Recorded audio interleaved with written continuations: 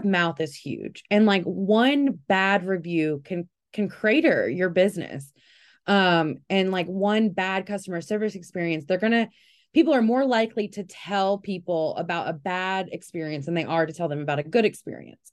So if you have, good reviews and everything, but then, you let your customer service go lax because you are growing too fast or whatever the reason may be, or a lot of people, they start making money, their business starts to take off, and they stop thinking that customer service is the reason why they were doing so well in the first place, and they start getting really lax on customer service.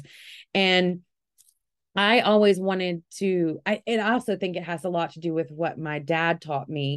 He started the janitorial business, and running that business, I learned that, the whole thing about the customer is always right. And of course, there are bad customers and you have to get rid of them in a nice, professional way. I mean, the internet has made it where people get on, and if they have a bad customer, or if their customer asks too many questions, or their first instinct is to get on social media and talk about their customers in a negative way. And I don't know about you, but like, if I'm online and I see a business owner talking about their customers, about how, I'm not answering these stupid DMs anymore, or like anything like that publicly, I'm like, well, I don't want to be their customer. But for me, like, I never do that. And then I always offer a good customer experience and customer education. If a customer's doing something that doesn't align with my scope or how I want things done, they get a pleasantly worded email that explains to them how we do things. Like, there's a lot of little patting on the back and being kind to people that can accelerate your business. People will come back to you. Like, I have customers who cancel all the time, but I never get on and be like, they're broke or they can't afford my stuff. No, I'm like, don't worry. Everyone goes through a hard time. I've been there myself.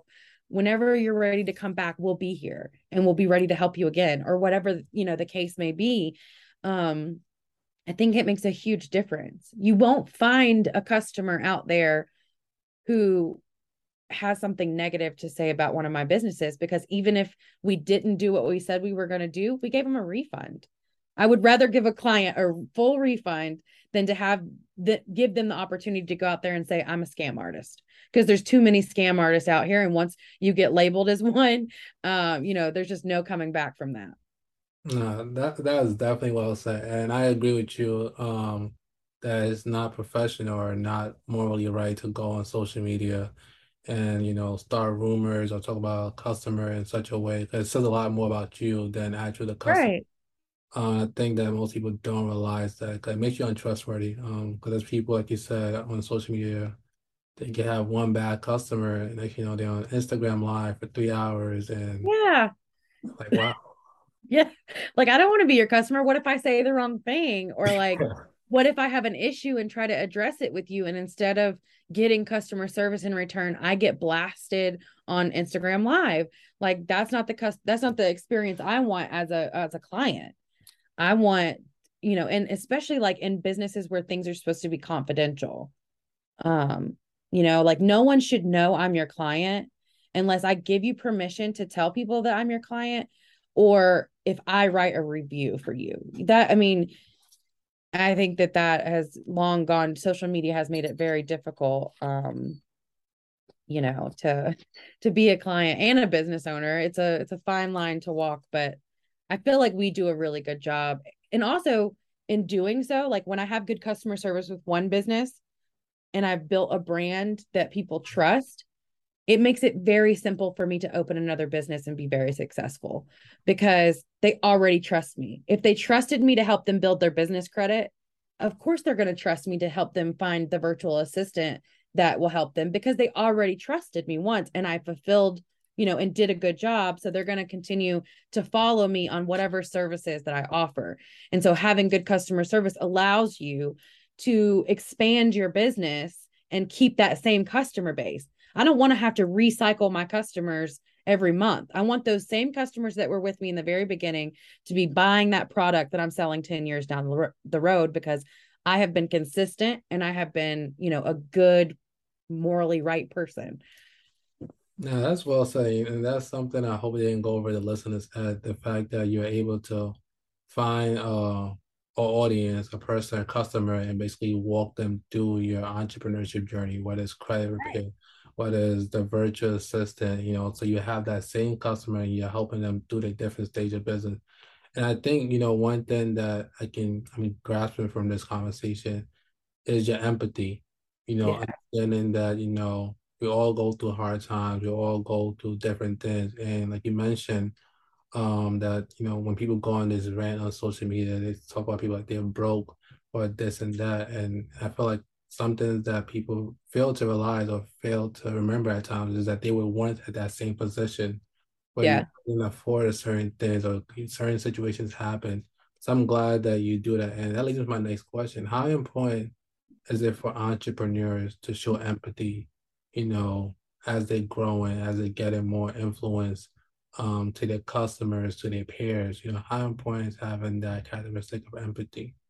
It is very important. It's also a very hard, it's very difficult as an entrepreneur to juggle your empathy um and being an entrepreneur. Like, so for instance, I can't be in charge of like HR for my businesses because I am so empathetic, and I do remember every day what I went through and how different things would have been if someone had reached out and helped me. That I've always wanting to help everyone.